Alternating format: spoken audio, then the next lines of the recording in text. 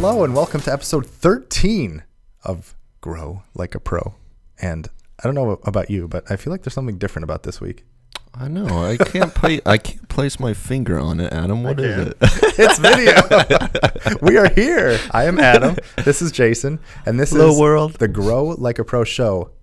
Not live, but in video form. Finally on video. And we are, well, this is only the beginning because actually in a couple days, the day the podcast goes live, we're actually redoing our studio. We're adding TVs and panels and moving this disgusting window over there and doing all that stuff. But it's exciting times for Grow Like a Pro, and it's fun. It took us 13 episodes to get to video, but we're here, and I would like to say we're not looking back. That's right. And I'm pretty impressed for 13 episodes to go from where we started to where we are right now and see this kind of track record. And I guess, even our growth in our audience, we obviously, Adam and I couldn't do this without you guys. So we love your support. If you like our shows, please regularly, share it on your online with your different social media accounts.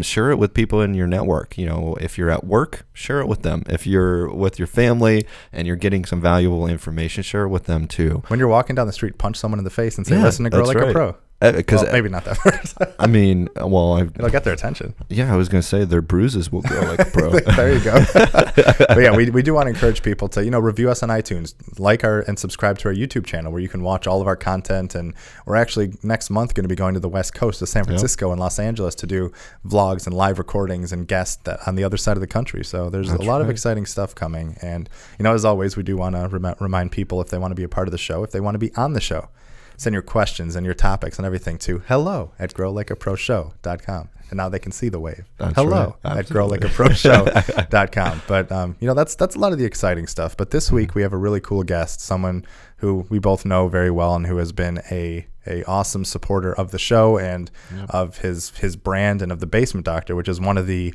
I think, iconic brands and most loyal and trusted brands in the Columbus area, the Midwest, and now the country. That's right. I know with their new franchise opportunity, they're going to be all over the country. So it's going to be awesome for them. Yeah, and Ed, he has a huge history in sales and in marketing and in growing a company and a business, and he's got a lot of really interesting lessons and stories, and he's a cool guy. And this episode of the Grow Like a Pro Show is brought to you by the Basement Doctor franchise. The Basement Doctor franchise has one of the best franchise opportunities, in our opinion, Adam, in the industry. There's no other trusted brand that's offering this kind of opportunity with a turnkey operation and a fast track to market. Yeah, and each franchise gets designated territories, ongoing sales and installation training, website and lead generation, national call center, and if I may use a saying from one of our old shows, it's a one-stop shop. I mean, that's right. It's for anyone in the construction industry or the waterproofing industry or whatever to get a chance to grow their business, grow their brand, focus on what they do best, and allow someone who's been doing it for 30 years to do everything else. That's right.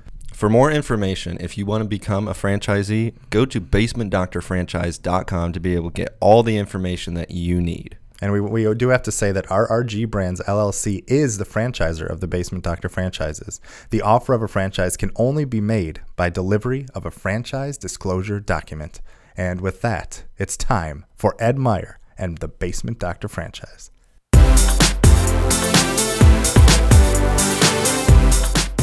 We have a special guest with us today, the wonderful Ed Meyer from the Basement Doctor and Basement Doctor franchise. Welcome, Ed. Woo-hoo. Thank you. So enthusiastic, Ed. Wow. We love the energy. It's just so fantastic. But you guys need to check out the video to this too. Hey, speaking of which, you get to see all of Ed's body language. This is exciting because this will be our first full video episode of Grow Like a Pro, and Ed has been a wonderful guinea pig, if I do say so myself, of trying to. We've been moving tables around and cameras, but I think we have a good idea. But Jason and I were just talking that in about a year we'll look at this set and be like, what the hell were you guys thinking? Yeah, that's right. But it's exciting because we want to take Grow Like a Pro to a lot of cool things and cool places, and video is, the place where it should be. One of the next big trips we've got planned, Adam, is to the West Coast. We're going to LA and San Fran. That's true. So we'll be interviewing some awesome guests that we've got planned over there. So that should be really exciting. Yeah, Grow Like a Pro is becoming global very quickly. That's right. So it's gonna be good stuff. But that's not important. What is important is Ed. Welcome, my friend. Thank you. We'd like to just kind of start off with kind of having you introduce yourself to our guests and kind of tell a little bit more about who Ed Meyer is. Sure. I started my career as a in-home sales rep for the Basement Doctor way back in 1999. In fact, I was talking to somebody the other day, and it was back before we even had cell phones. We had a pager. And we used to have to stop. There was no Twitter or Facebook? There was nothing. Yeah, there was nothing.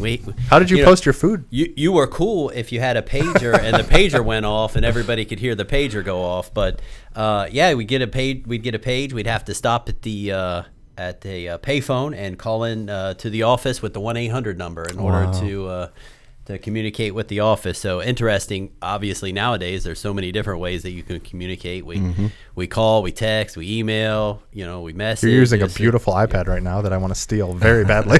I love it. It's beautiful. God, these new iPads are so pretty. It is. It's beautiful. So that's kind of where I started my career way back in 1999. In 2002, I moved to Columbus, Ohio, and went to work for Ron Greenbaum, the Basement Doctor. Previous guest of Grow Like a Pro. Yeah, as a sales rep, and just kind of worked my way up. I worked my way up to a sales manager probably around 2004, 2005.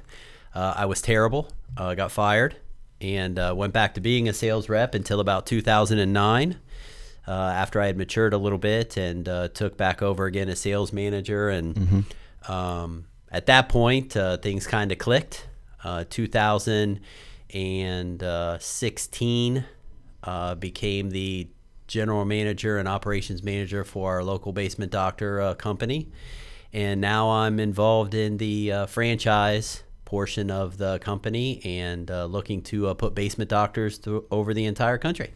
That's super awesome. Exciting. And, a lot going on. And I mean, there's a lot of information that you kind of just gave to us, but I'd like to kind of go back to the beginning about when you first met Ron, because some of our listeners are familiar with Ron Greenbaum. So I'd be curious of, what do you remember about your first impression with Ron, and how did you get involved with the Basement Doctor and become a part of the Basement Doctor family? Yeah, great. That's interesting. Actually, the thing I remember most about meeting Ron was he's extremely enthusiastic and passionate about what he does. He was always, I met with him. He actually drove to me to meet with me to do the interview, which I thought was kind of cool. Yeah, for sure. And he was very excited, very enthusiastic. And really, I just got into...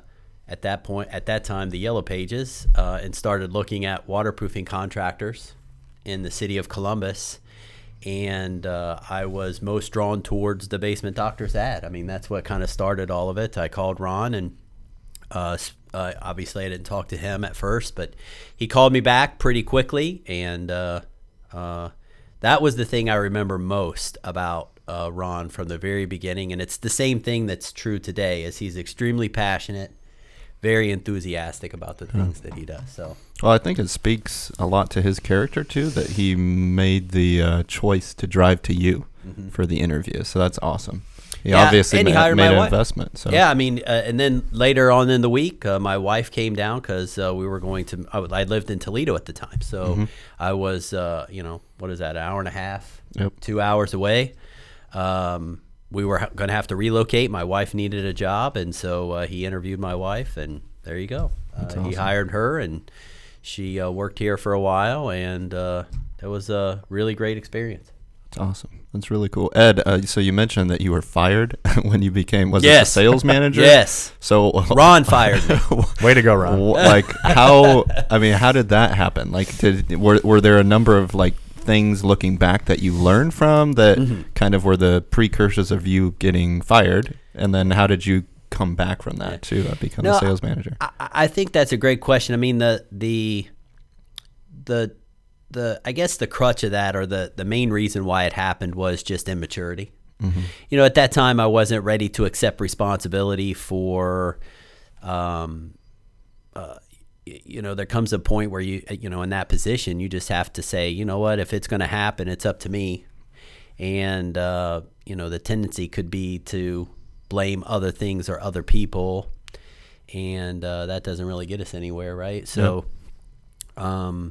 In fact, recently I was reading a book called Extreme Ownership. It's written by a couple of Marines. I don't know if you guys are aware of that book or not, but in that particular book, it's on you. Yeah. And that book talks about that. About these are real world Navy SEALs. Did I say Marines? Real world, the Navy SEALs. This Navy SEALs, real world stories about Navy SEALs in battle situations where, if you don't take extreme ownership in those situations, people die. That's right. And so this is, I think at that point I just wasn't ready for that level of responsibility, and so there was a lot of turmoil and arguing and excuse making, and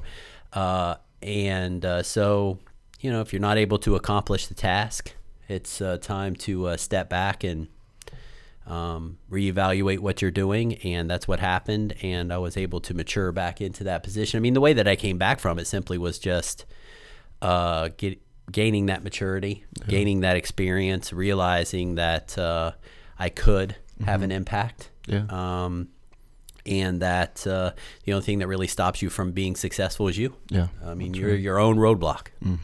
Awesome. So I think the other part of that is learning that no matter what you do, somebody told me this here recently. I love this. No matter what you do, failure will find you, right? You don't fail.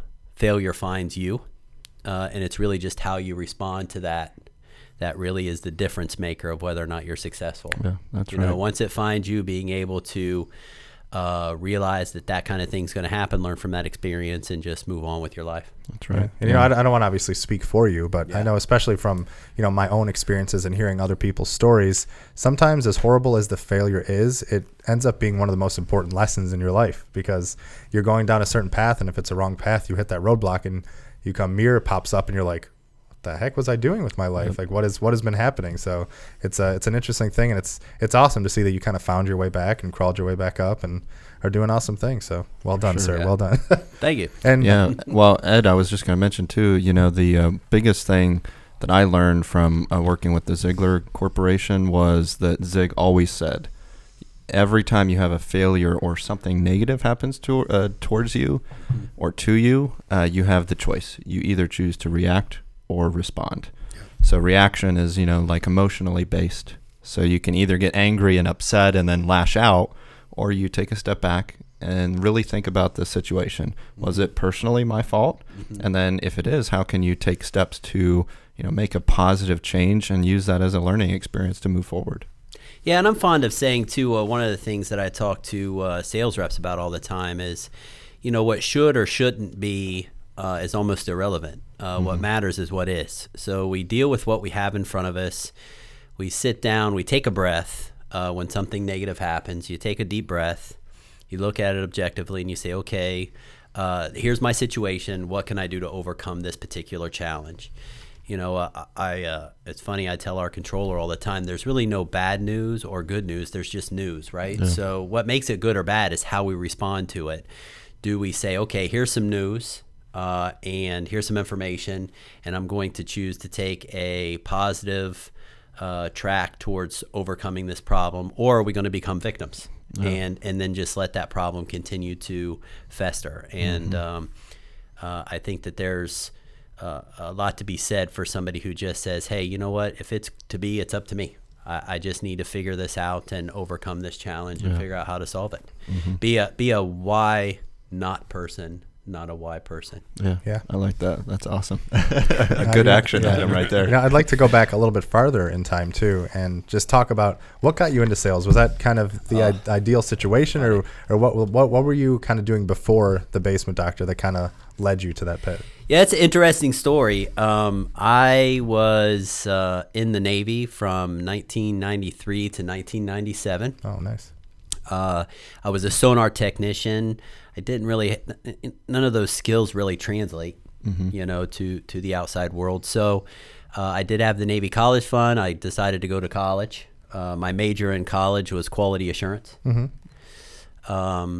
But I kept changing my major. So eventually, after a couple of years, I just said, I'm tired of not really having direction or knowing what's going on. So I think I'm just going to go work. Yeah. Like, I'm just going to go do work. So I got a factory job, and I was working for a window manufacturer.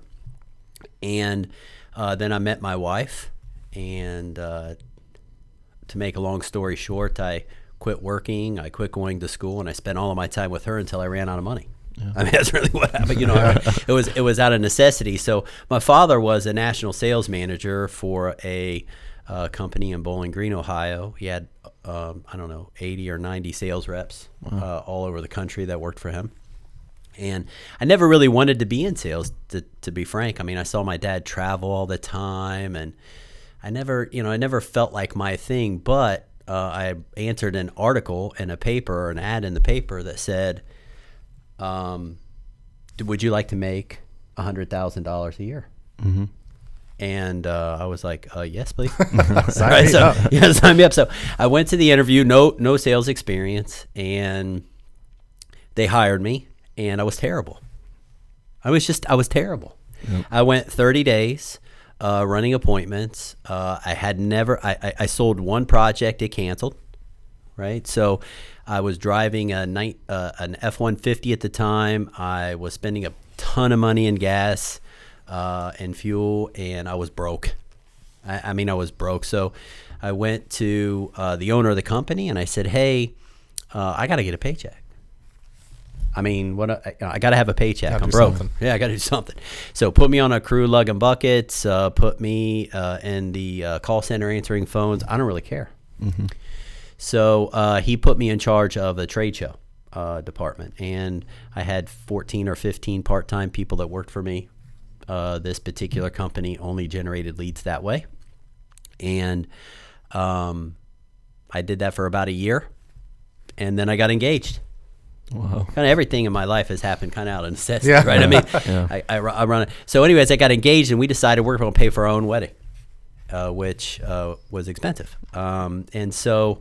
Which I was not invited to, by the way. Right. Well, that was a long time ago. I didn't know you. No excuse. Yeah. I went to yours, though. That's true. Yeah, that's true. Thanks for that. Yeah. But I went to the owner, and I said, hey, listen, I got to pay for this wedding. Can I run appointments part-time? Maybe I can generate a couple of bucks. Well, within 30 days, I had sold enough to pay for my entire wedding. So I went to the owner, and I said, hey, I want to go to sales full-time. That's kind of how I got into sales. It was really out of necessity and not really wanting to do it. But after I did it for a while, it became something that I really loved. And so the rest, as they say, is history. Yeah, that's awesome. That is pretty great. And and you've been doing. How long have you been doing sales for now? Would you say? 20 years. 1999 is when I started. I've been doing sales or sales training, or sales management for that period of time. It's great. I mean, I love the interaction with homeowners, and now I get a chance to do that at a different level. You know, it's one thing to interact with homeowners, but now, I'm interacting with entrepreneurs and potential business owners, which is a neat change. It's there's a thought process change. There's I don't know. It's all new. Yeah, it's really cool to nice evolution. To see it's neat to see the difference in how people think, and so I enjoy that part of it. Yeah, that's cool. Well, another lesson question I like to ask people is, what would you have told yourself 29 years ago or something when you start sales, but also other people who are getting into sales or trying to start a business or trying to start, startups, because the sales techniques and trying to sell to people, translates to pretty much everything. You got to sell yourself. You have to sell your idea. You have to sell what you're trying to do. So I'm just curious of what, you've done it all. You've been to the top of the mountain and back. And what are some little things that for people starting out that you say, hey, watch out for this. This is how you should do it. And just little things like that. I think that what I would say to myself, and here's what it is. The light bulb went off when I realized that sales is about relationships. Yeah. Sales is not about a widget. It's not about a piece of plastic. It's not about, you hear people say all the time, well, this thing will sell itself. Well, if that were the case, then we wouldn't need any salespeople, right? Very true. That's right. The reality is that you sell things. The thing is just a thing, but you are what makes the difference. And so I would have told myself back then, stop trying to be perfect at your presentation. Stop trying to be perfect at your scripts. Stop trying to find the magic dust. Stop trying to find the best close. And instead, remember that you're dealing with people. Come from a place of help and just go in and help people. No, it doesn't really matter what you're doing, selling cars, in-home sales, door-to-door sales, knocking on the door. It doesn't really matter. If you come from a place of help and it is genuine, people will feel that and they will recognize that and they will respond to it.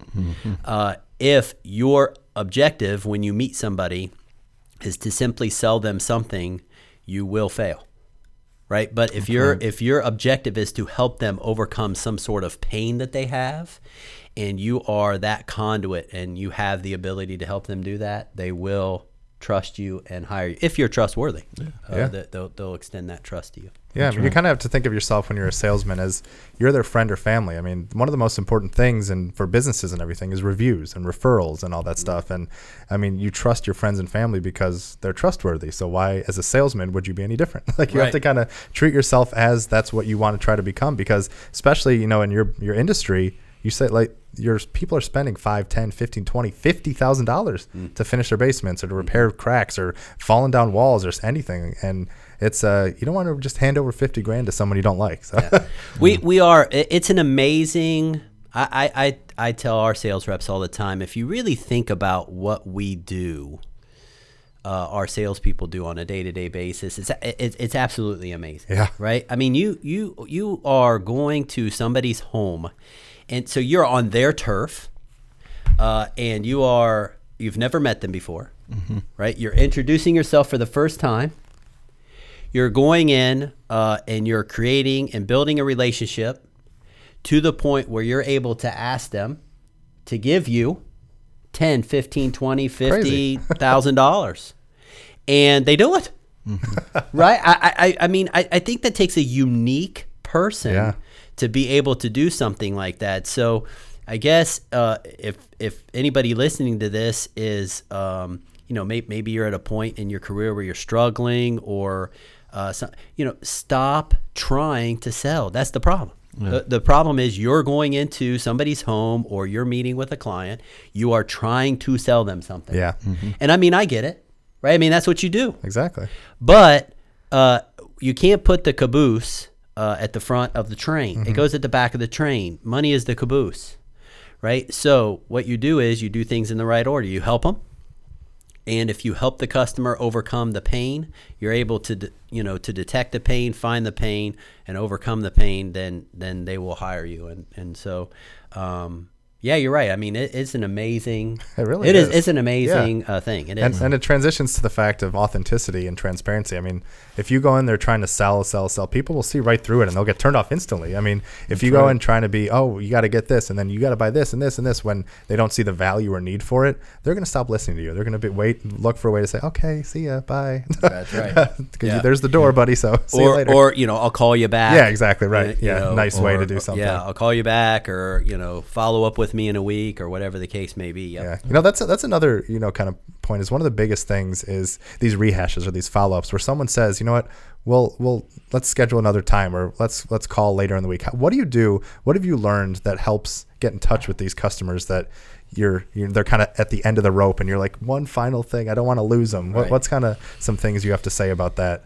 Okay, so the first thing is the first thing is, I guess it depends on how we look at this, right? So if it's from a in-home sales perspective where you want to try to get them to contract with you right then and there, the first objective is we got to figure out why it is that they are giving you that type of information. And you can't pretend to know, you can't pretend to know why somebody is telling you they're going to follow up or call you back. So you have to ask, and I think the easiest way to do that is give them choices. Here at the Basement Doctor, we kind of have a tried and true kind of what I call go-to trading situation where we say, okay, how do you feel about the company, right? How do you feel about the solution? Mm-hmm. How do you feel about the warranty? How do you feel about me? Yeah. Right. And I think the me part is pretty important. Yeah. And if all of those things are great, oh yeah, we like you, we like the company, we like the solution. Well, that only leaves one thing. The only thing left is what? What's the only thing left? Money. Is it money? Money. I mean, the only thing left, right, is price. That's the only thing I didn't hear you say, Yeah. so. That's the only thing that's left is the price. And I think if you can isolate it down to money and isolate it down to price, you can overcome 99% of those. Now. Yeah. And what if you're listening to this, what Ed just described is the process of overcoming objections. Yeah, that's correct. So you're using those questions to determine their pain points and kind of determine their uncertainty.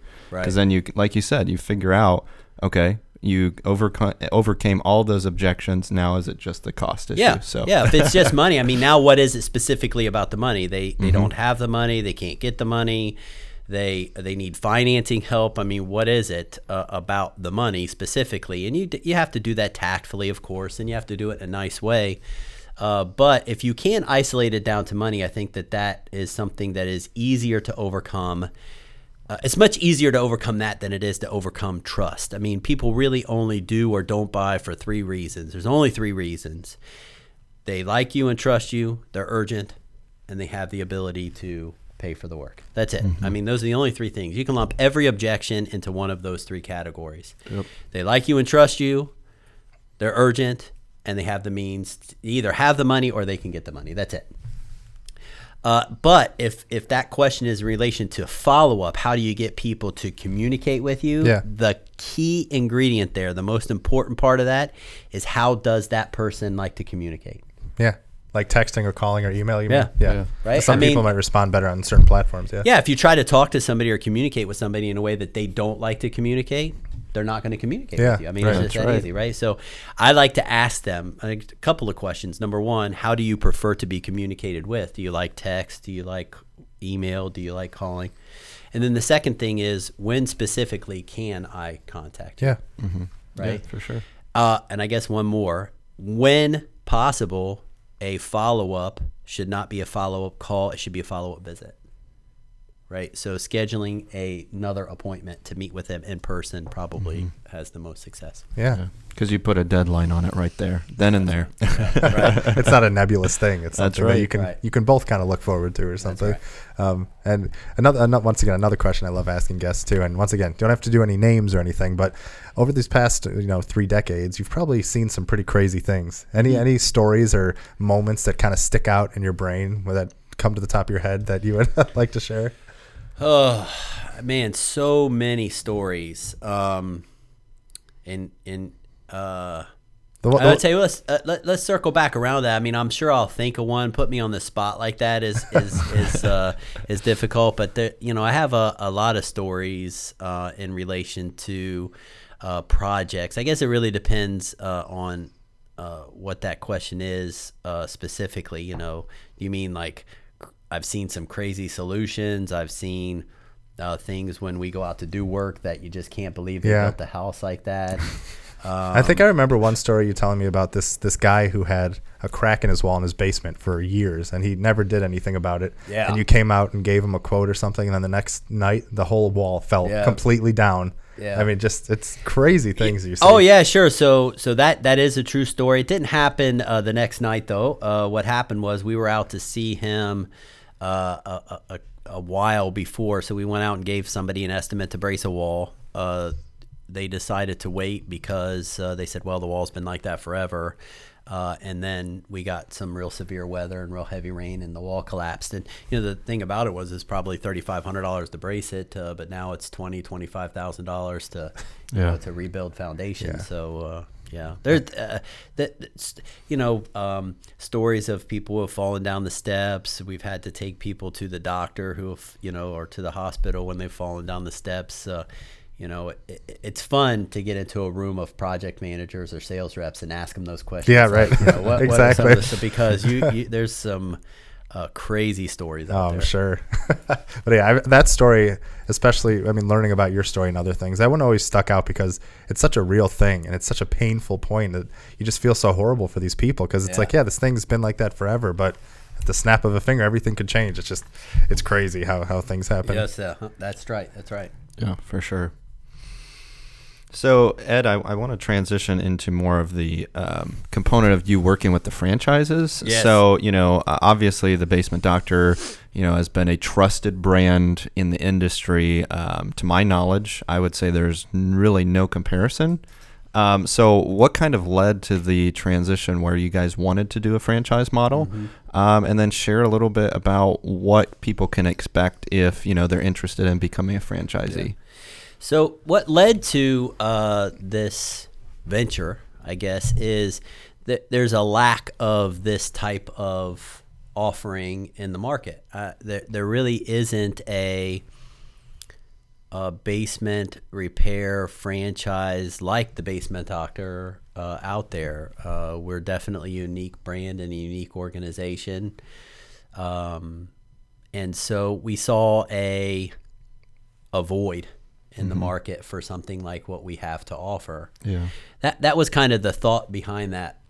The other part of that is a tremendous desire to help other contractors grow.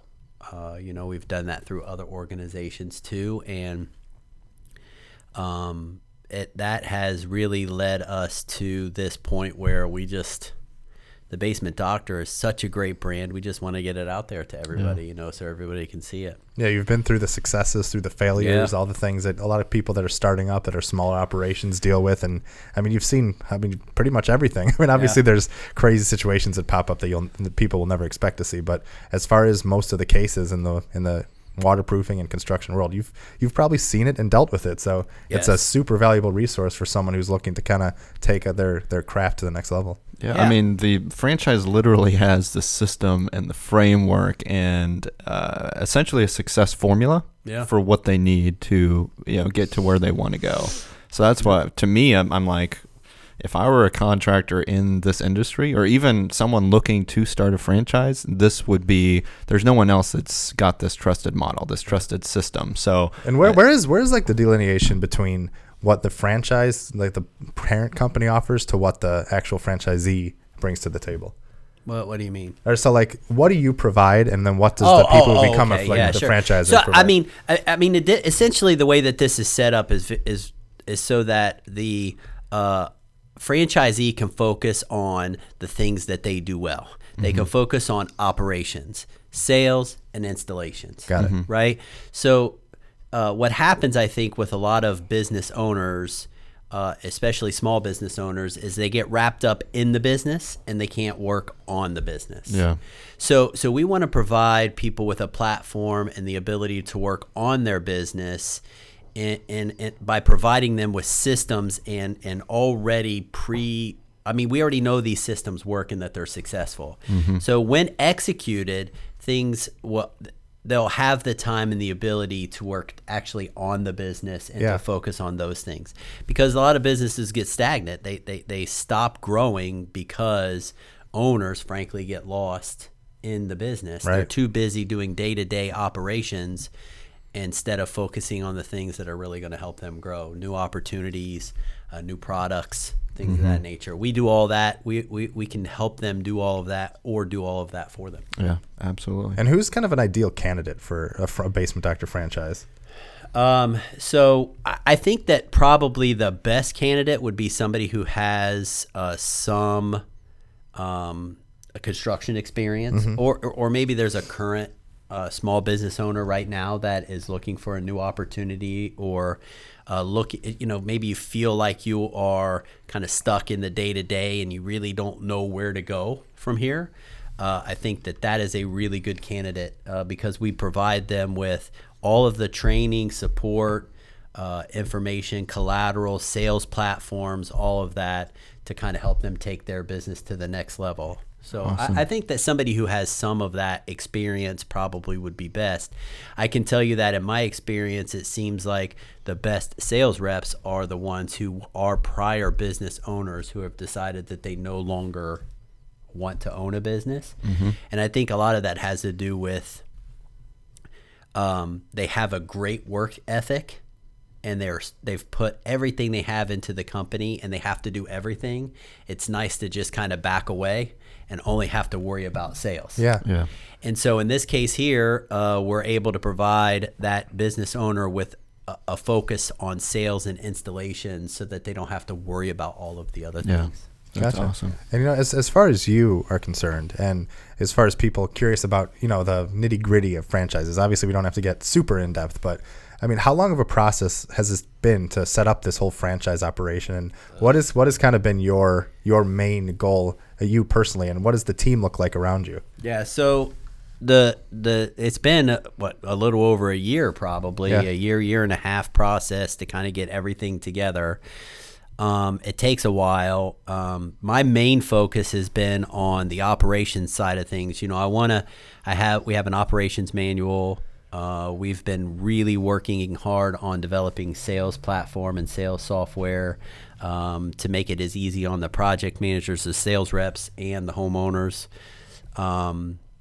Providing follow-up systems. I mean, there's if you think about it, there's so many things to really think about when you're starting a business like this. And so we had to go really look at everything from the beginning to the end and really make sure that all of our systems were set up to work within that franchise model. Yeah. And then is the Basement Doctor franchise, is it built up from a lot of Basement Doctor employees, or did you have to bring in some extra help to kind of handle certain areas? Yes and yes. Yeah. So it's kind of the best of both everything. worlds. It's everything. Yeah. So a lot of littles make a lot, right? Yeah. So we were, we did use some outside sources to kind of help us pull things together and get organized while we were working on other things. Obviously you have the legal part of it that you have to go through. Yeah. And we ended up bringing somebody in-house to start working on putting together like operations manuals and things like that. So we're borrowing from other companies. We've done a little bit of everything to make it all work. Yeah. Very interesting. Awesome. And I guess for people looking that may be in a similar situation, trying to launch a franchise and take their business to the next level, what kind of pitfalls have you seen, or maybe ideas or examples of franchises that may have failed, or the things that you have kind of learned as you've been building this that you can kind of share with the audience and say, hey, maybe be aware of this or be really prepared about this part of it? So I would say that what I keep telling prospective franchisees is that I think the major difference with the Basement Doctor over any other franchise organization that I've seen is the support that's in place. We really have that part nailed down. Being able to provide the business owner with the right support, product, installation, sales, marketing, the whole deal from beginning to end, we have that support in place. Every disgruntled franchisee that I've ever talked to, they always complain about the same thing, and that is the lack of support that they get from corporate. They feel like they just are kind of set up and then kicked to the curb. That is correct. Throw them away. Yeah, and so we know that's front of our mind. Yeah, and so we really want to provide people with the support that they need in order to be successful. And so I would caution people to make sure that they really vet out the franchise. I would ask specific questions to franchisees of any franchise company or franchisor, what the support is like. Yeah. That would be the biggest thing, because I mean it's great. They hand you the system, all this, but without the support, without somebody actually that's what you're buying. You're paying for that support. So without that support, how that's what people should really be focused on. Gotcha. I mean, because like I said, product is product. Yeah, of course. Very few people are buying product, right? People are buying the way that the product makes them feel. Yes. Right. So it's a desired result. That's correct. That's right. So they need to focus on making sure that franchisor is going to be able to deliver on the promises that they make. You create expectations, they need to be able to deliver upon them. Yeah. I have a question, Ed. So, like, I'm hypothetically putting myself in the position of a potential franchisee for the Basement Doctor. I go through the process. I'm like, hey, this is going to be a perfect business model for me. I want to do this. but it comes back down to, like you said, in terms of overcoming objections. Yeah, money. So obviously a franchise, there's a buy-in for that. Is there any kind of support that this franchisee can get with the Basement Doctor coming up with, creative solutions to come up with the financing to buy in? Yeah, so we have a couple of different partners in respects to that. They're outlined on the website. Awesome. Beta Trends is one of them. We also are looking at programs through CF Bank, and there's another organization that we work with, Prosperity Partners, that actually even does like angel investors and things like that. But it seems like a real popular way for folks to pay for franchise purchases, at least up front, is with 401k. So you don't have to pay that 10% penalty. So that definitely helps. Those are some of the things, but yeah, you got to get creative. Yeah, for sure. I mean, you certainly need to have some capital to get things going. And sometimes you do have to get creative, and we're more than willing to help with that process. Awesome. It's all about that support. That's right, for sure. And when you're launching this franchise operation, obviously you don't want to say, hey, anybody in the world can become a franchise, because you got to be able to support them. Are you kind of targeting certain areas, or do you have that approach of, hey, we'll go wherever it takes to make this thing work? Yeah, so we feel like, to fall back, I know I keep saying this, and it's going to get boring before too long, but to fall back on the fact that we really want to be supportive. We're trying to grow from home out. Yeah, right. Which I think is a smart move. Yeah, so places like Chicago, Pennsylvania, Cleveland. Go Cleveland. Cleveland. So Super Bowl Browns.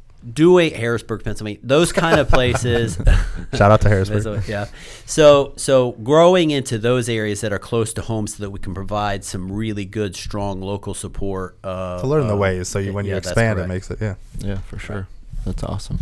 Well, Ed, so how can, if people are, listening either audibly or even watching the video, how can people get connected to learn more about becoming a franchisee? So you can go to basementdoctorfranchise.com. All of the information is listed there. Our contact, our phone number, the email, anything that you would want to know about the franchise itself. The services that we provide, basementdoctorfranchise.com would be the best way. And then if somebody wants a phone call, or they would, we're interested in talking to somebody about the opportunity, that information is there too. And we'd be happy to talk to them about it. Cool. Great. That was awesome. And then, I have just a couple more questions about the future of Basement Doctor Franchise. Where do you guys, what's the big vision of this? Do you envision having multiple headquarters around the country? Do you envision expanding some of your services? Is there anything that you're really trying to push towards and really lay the foundation for in the future? Yeah, our 10-year target is 100 franchises throughout North America, servicing as many as 500,000 customers. Okay, awesome. That's our specific target. That's our BHAG. Right? BHAG. Yeah. For sure. Big, hairy, audacious goal. That's right. That's our BHAG. Yeah. And I knew one of those people once. For anybody who knows Ron Greenbaum, or BHAGs, okay, that he is very fond of hitting his BHAGs, and very driven to hit those. And I can't really think of too many, if any, that we have never hit. Yeah. And so, or go way beyond, or go beyond, right? So, yeah, we're not in the practice at the Basement Doctor, whether it be the Basement Doctor locally or the Basement Doctor franchise, of not hitting goals and targets. What good are them if what good is it to set them if you're not going to hit them? So, that's right.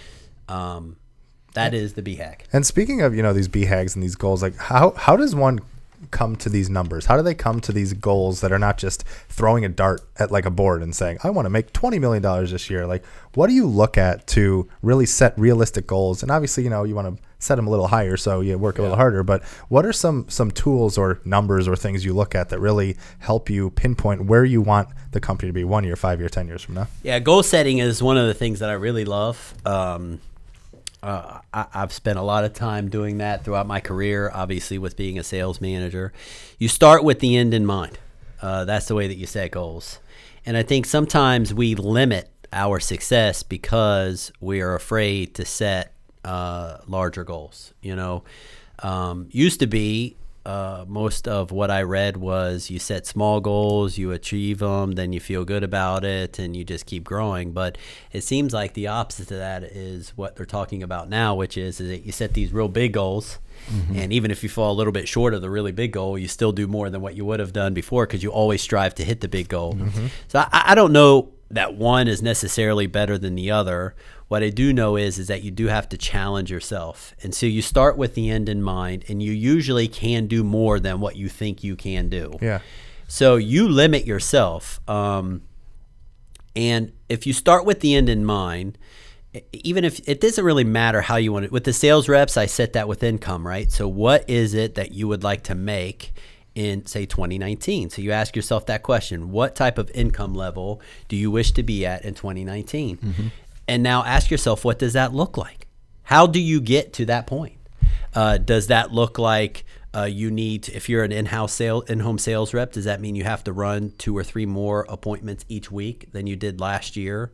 Does that mean your closing percentage has to be 5% higher? Does that mean your average sale has to be a little bit higher? Start with the end in mind, challenge yourself and stretch yourself, and you will hit your goals because you will automatically take, if you're committed to that goal, you will automatically take the steps and actions to do that. So, and it's important to either physically write it down or have it visibly in front of you every day. Yeah. And if what's you don't funny, see it, it's out of your carrot mind. at the end of the stick. Yeah, I tell you, this stuff it cracks me up because I can find just as much information to support the opposite of that, Jason, right? So you can go online, you can find all kinds of stuff and say, okay, well, you should write it on a piece of paper. I remember my dad telling me years and years and years ago, write it on a piece of paper, fold it up, and put it away where you don't see it any day, every day, and then look at it every now and again. Well, you got to do what works for you. Right. Like for me, That's physically write it down, or like now with technology, with my iPhone, I pop up my notes tab, and I've got my notes app, and I've got a to-do list and my goal list in there. Yeah.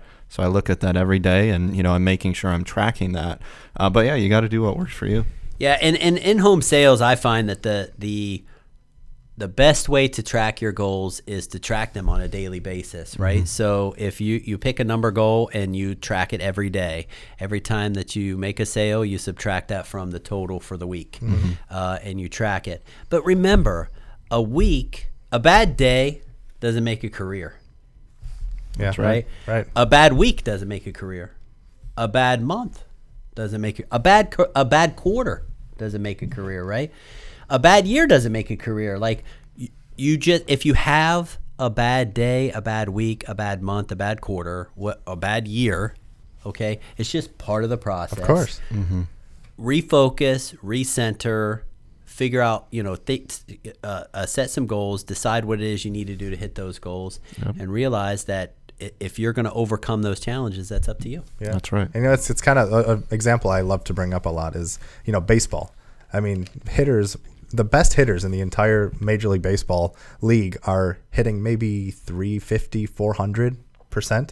So 6 out of 10 times they're striking out or they're getting out. That's so right. You have to kind of think of it that way. Like the MVPs, the All-Stars, the greatest people, they're not hitting it every time and doing stuff, but they're continually to practice their craft, to work on it, to get better, to every time they step up to that plate, have some better way of how they're going to approach it and stuff. So it's just... Didn't Babe Ruth have the strikeout record? I think something like that, yeah. I mean, it's like, it's crazy when you think of it that way, but I just love that example because it's so easy to look at, because you look at these things and you're like, wait, these guys are only hitting it 33% of the time and they're striking out? You think these guys hitting home runs all the time and stuff. They're consistent. Yeah. They keep trying and keep the efforts there. Of course. Yeah. So a lot of that deals with opportunity, right? So they say luck is when preparedness meets opportunity. Mm-hmm. And so different people see opportunity different. The way that I look at that with, say, Babe Ruth does have the strikeout record. More of those pitches he viewed as an opportunity to be able to hit a home run. Right? Yeah, he learned from each one of those. He learned from each one of those. Success is when opportunity and skill level are supported by attitude, passion, and enthusiasm. That's a basement doctor's success formula, right? Mm-hmm. Opportunity plus skill level supplemented by attitude, passion, and enthusiasm. So if you have an opportunity, which any pitch coming to the plate is an opportunity, the question is, what is your skill level to take advantage of that pitch? And what is your attitude, passion, and enthusiasm about swinging the bat in the right way to make sure that you hit a home run? Yeah. Unfortunately, people miss opportunity. I can't remember who it was that said this. I should know this, but Jason Flegel, I think it was.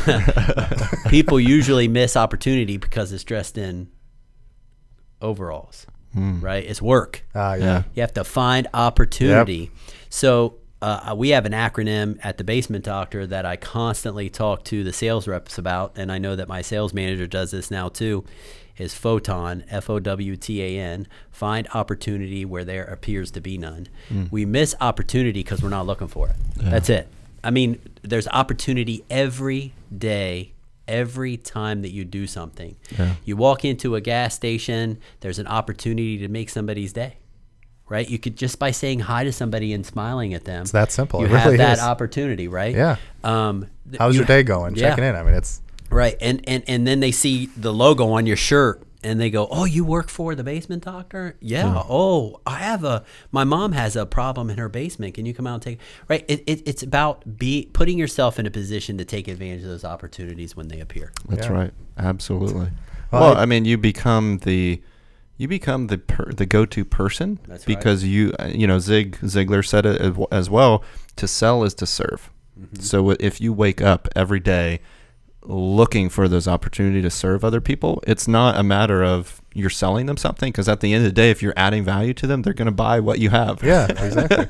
They're going to be like, hey, wow, how can I help you even more? Yeah. So it sets yourself apart. And I think, Ed, you've actually said this to me before. I've heard you talk to other people, is that, while you are working for a company and you're building your brand, you're also building your brand. Your brand. And you are a company in every sense of the manner, because your idea and your brand and your disposition and the way you present yourself.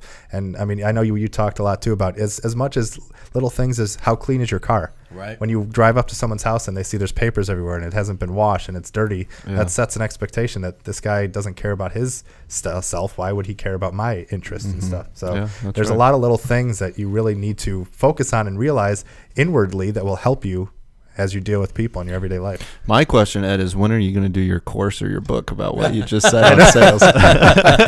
Well, I do have some white papers that I have stuff, right? You got to do it, man. I type stuff out all the time, because my brain is always working, right? And I'm not ever going to say that I'm not going to say I'll never write a book, but the written word is not really my medium. Like I do write stuff down for myself, but I much prefer face-to-face interaction with people. And I feel like it's hard to really get a feel for what people really mean when you can't look them in the eye. Right. Yeah. So important. Book is, I listen to books all the time. I mean, I don't do a whole lot of reading, but I do listen to a lot of books because I have a 40-minute commute into work. Yeah.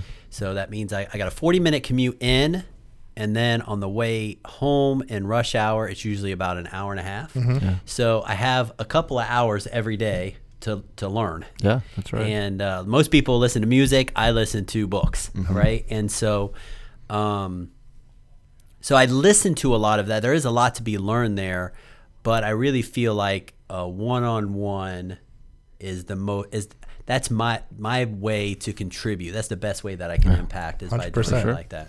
Yeah. I think Adam could say that too, because whenever I write stuff down, it has to be read and reread, and people have to fix it. I mean,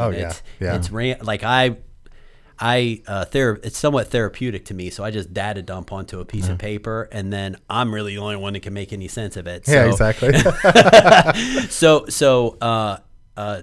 face-to-face interaction for me is best. Yeah. Well, maybe Adam and I can team up with you one day and do the online course or something with you. We will make it happen. Stay tuned.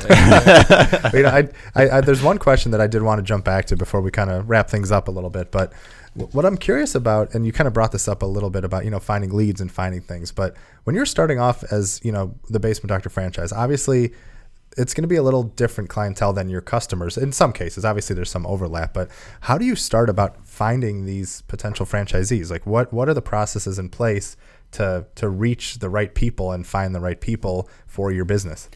Yeah, so we're trying a number of different things. Or there's you have to do everything. Oh, of course, right? yeah. Right? I got you. So radio, which lately we've been hearing a lot of radio advertisement. I think that radio is big in the franchise world.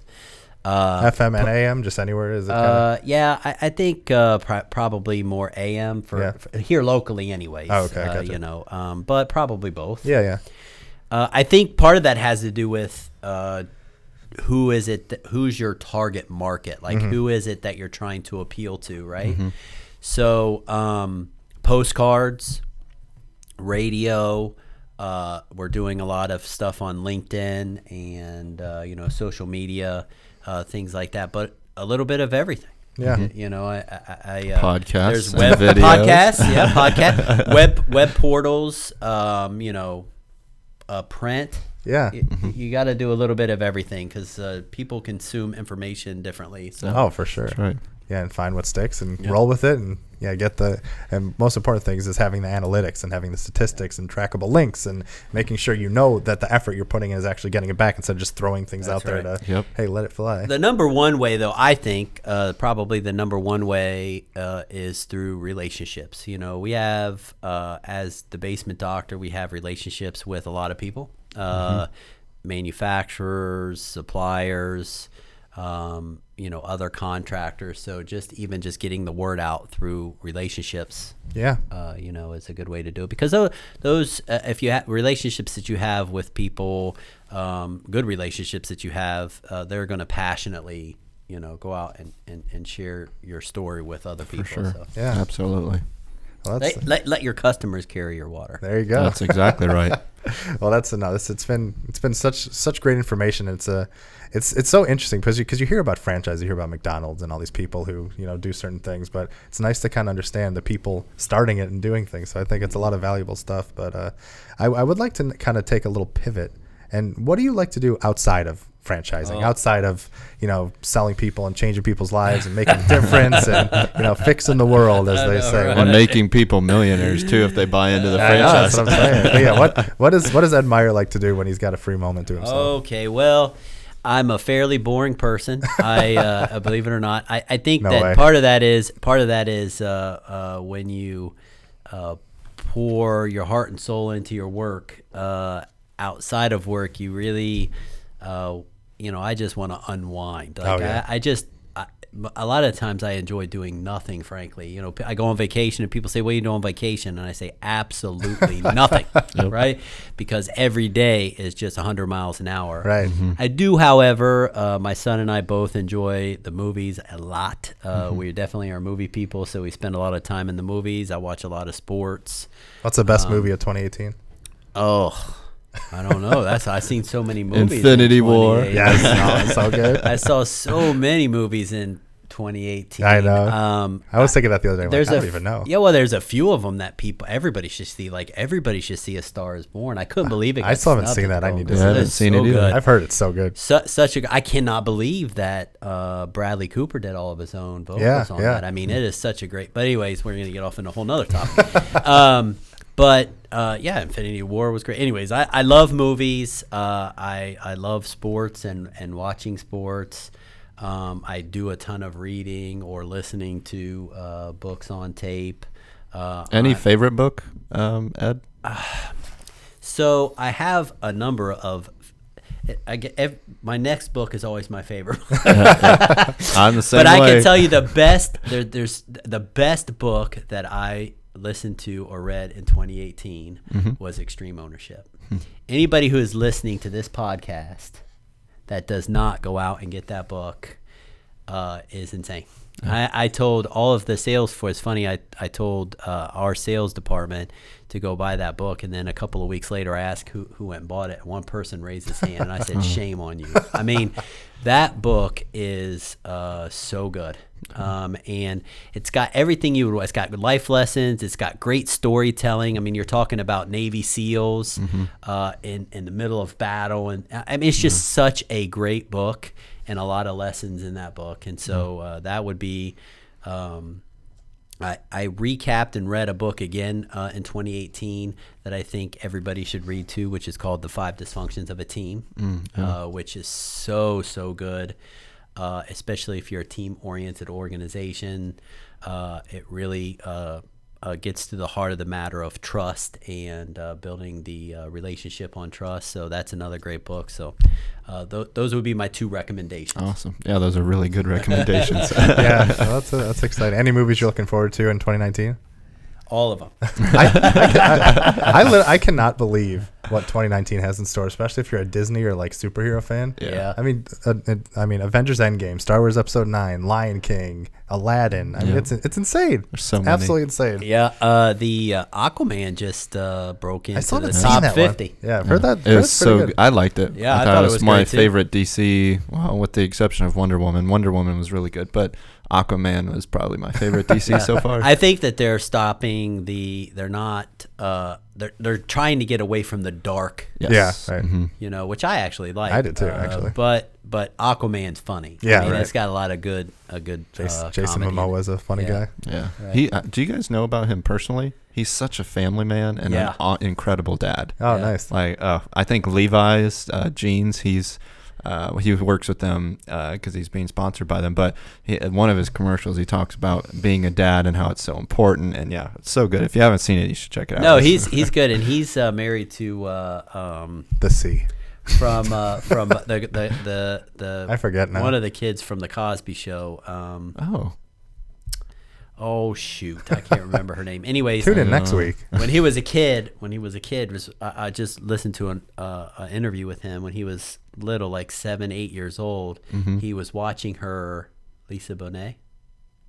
Anyways, Yeah, he was know. watching her. He was watching her on the Cosby Show, and she was a teenager on the Cosby. Oh, yeah. She was a little kid. He was like, And "I'm he gonna marry told that his girl." mother, "I'm going to marry that." Oh my girl." God. That's so funny. Spoke it into existence. Interesting. yeah. See? That's going to drive me Speak crazy. speak your goals and make them happen. Hold on a second. That's going to drive me crazy. Yeah, I was about to say, you got this beautiful iPad in front of you. Yeah, I know it. I got to find out who he's because I'm not great with names. Yeah. Here. Let's see here. I always love those stories of someone who has that vision and they just make it happen. It's just it's just great. Okay. Yeah, Lisa Bonet. That's we who it go. is. Lisa Good work. Bonet. I Oh, was you right. got it. Wow. Well done, sir. I Well was done. right. Yeah. So she's quite a bit older than him, but he knew when he was a little kid he was going to marry her. So, he's a neat guy. Oh yeah, for He's a sure. neat guy. So Well, Ed, we really appreciate you coming on and sharing some awesome tips and ideas and stories and everything for people looking to get into sales or franchising or just be a better person, basically. Yeah, for sure. And you mentioned before about how people can get in touch with becoming a franchise, but is there any best way where they can get in touch with you as well?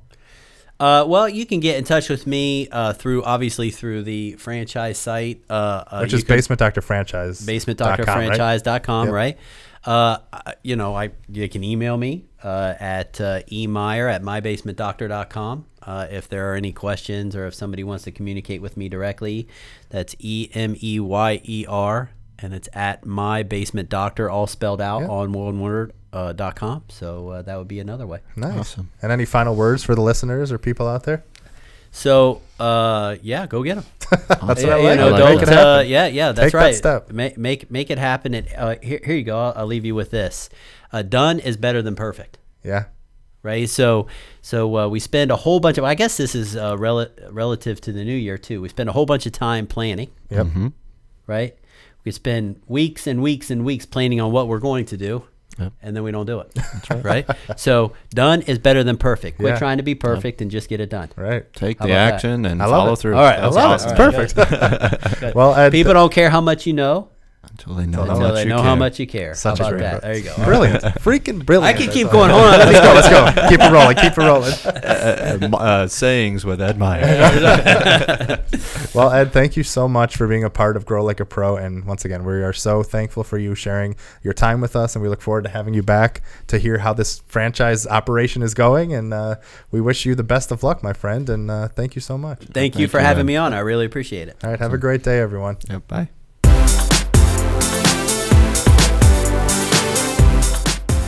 And we are back in the studio. And it's still video. Yep. Some would say it's a miracle. I know, crazy. And the camera's still working. And some would say that we are better done than perfect, because it's hard to reach perfect. But we're trying. Every day we get one step closer. Every day a little bit closer to perfection. Bravo, sir. Bravo. Yeah, that was another great episode by Ed with some awesome tips and tools and techniques and all that good stuff. And I really feel like, Adam, that I could listen to Ed's sayings, just a podcast by itself. Podcasts?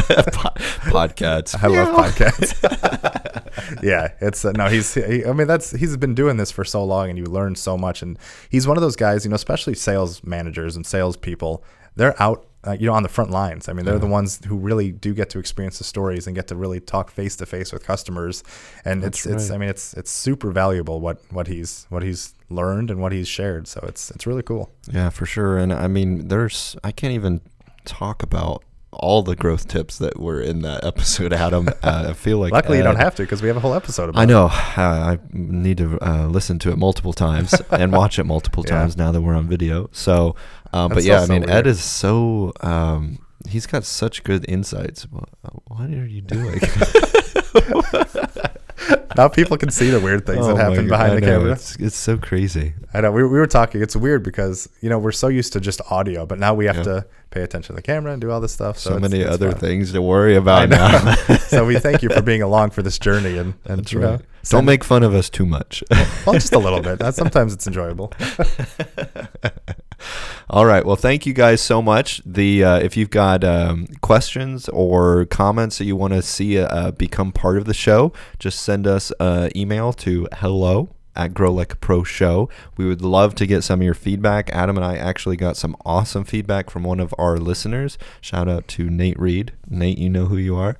Thank you so much for your awesome constructive criticism and feedback. We love getting that kind of info just to be able to help improve the show for you guys. I mean, that's who we're trying to serve, and we could not do this show without you guys. So be sure to like and share all of the content that we're putting out there, because ultimately we all want to grow like a pro in the end. Yeah, so that is the goal. I mean, like us on Facebook and Twitter and YouTube, and find us all over the place. And as Jason stole my thunder with hello at Grow Like a Pro Show, that's really a way to get right in contact with us, not some other random person who's answering our emails, but with us. We want, like I said, it's all about helping grow and doing stuff. And with the growth of the studio itself and us going on video, we are looking at new ways to expand the show and to really make things bigger. And as we say, we want you to be a part of it, and that's not just some marketing speak or anything. It's the truth. We're trying to do all this for all you wonderful, beautiful listeners, especially you. That's right. You. I can do that now. Well, the other big thing too, Adam, for us is Adam and I want to be extremely accessible to you guys. When you send an email straight to us, we see it immediately on our phone. So, it's not someone that you're going to try to go through. We're very accessible. Our offices and our studios are open as well. So we really are here to serve people. Just like what Ed talked about, in the episode with him with selling, to sell is to serve. We're here to serve you too. Yep. And we obviously want to thank our sponsor, Basement Doctor and Basement Doctor Franchise, for helping make this possible, and the studio remodel and everything else that happens are thanks to sponsors like the Basement Doctor. And we want to remind people, if they want to learn more about becoming a franchise, if you've ever been interested about it, go to basementdoctorfranchise.com. Once again, that is basementdoctorfranchise.com. Yep, for sure. All right. Thank you guys so much, and we will catch you next time. Bye, guys.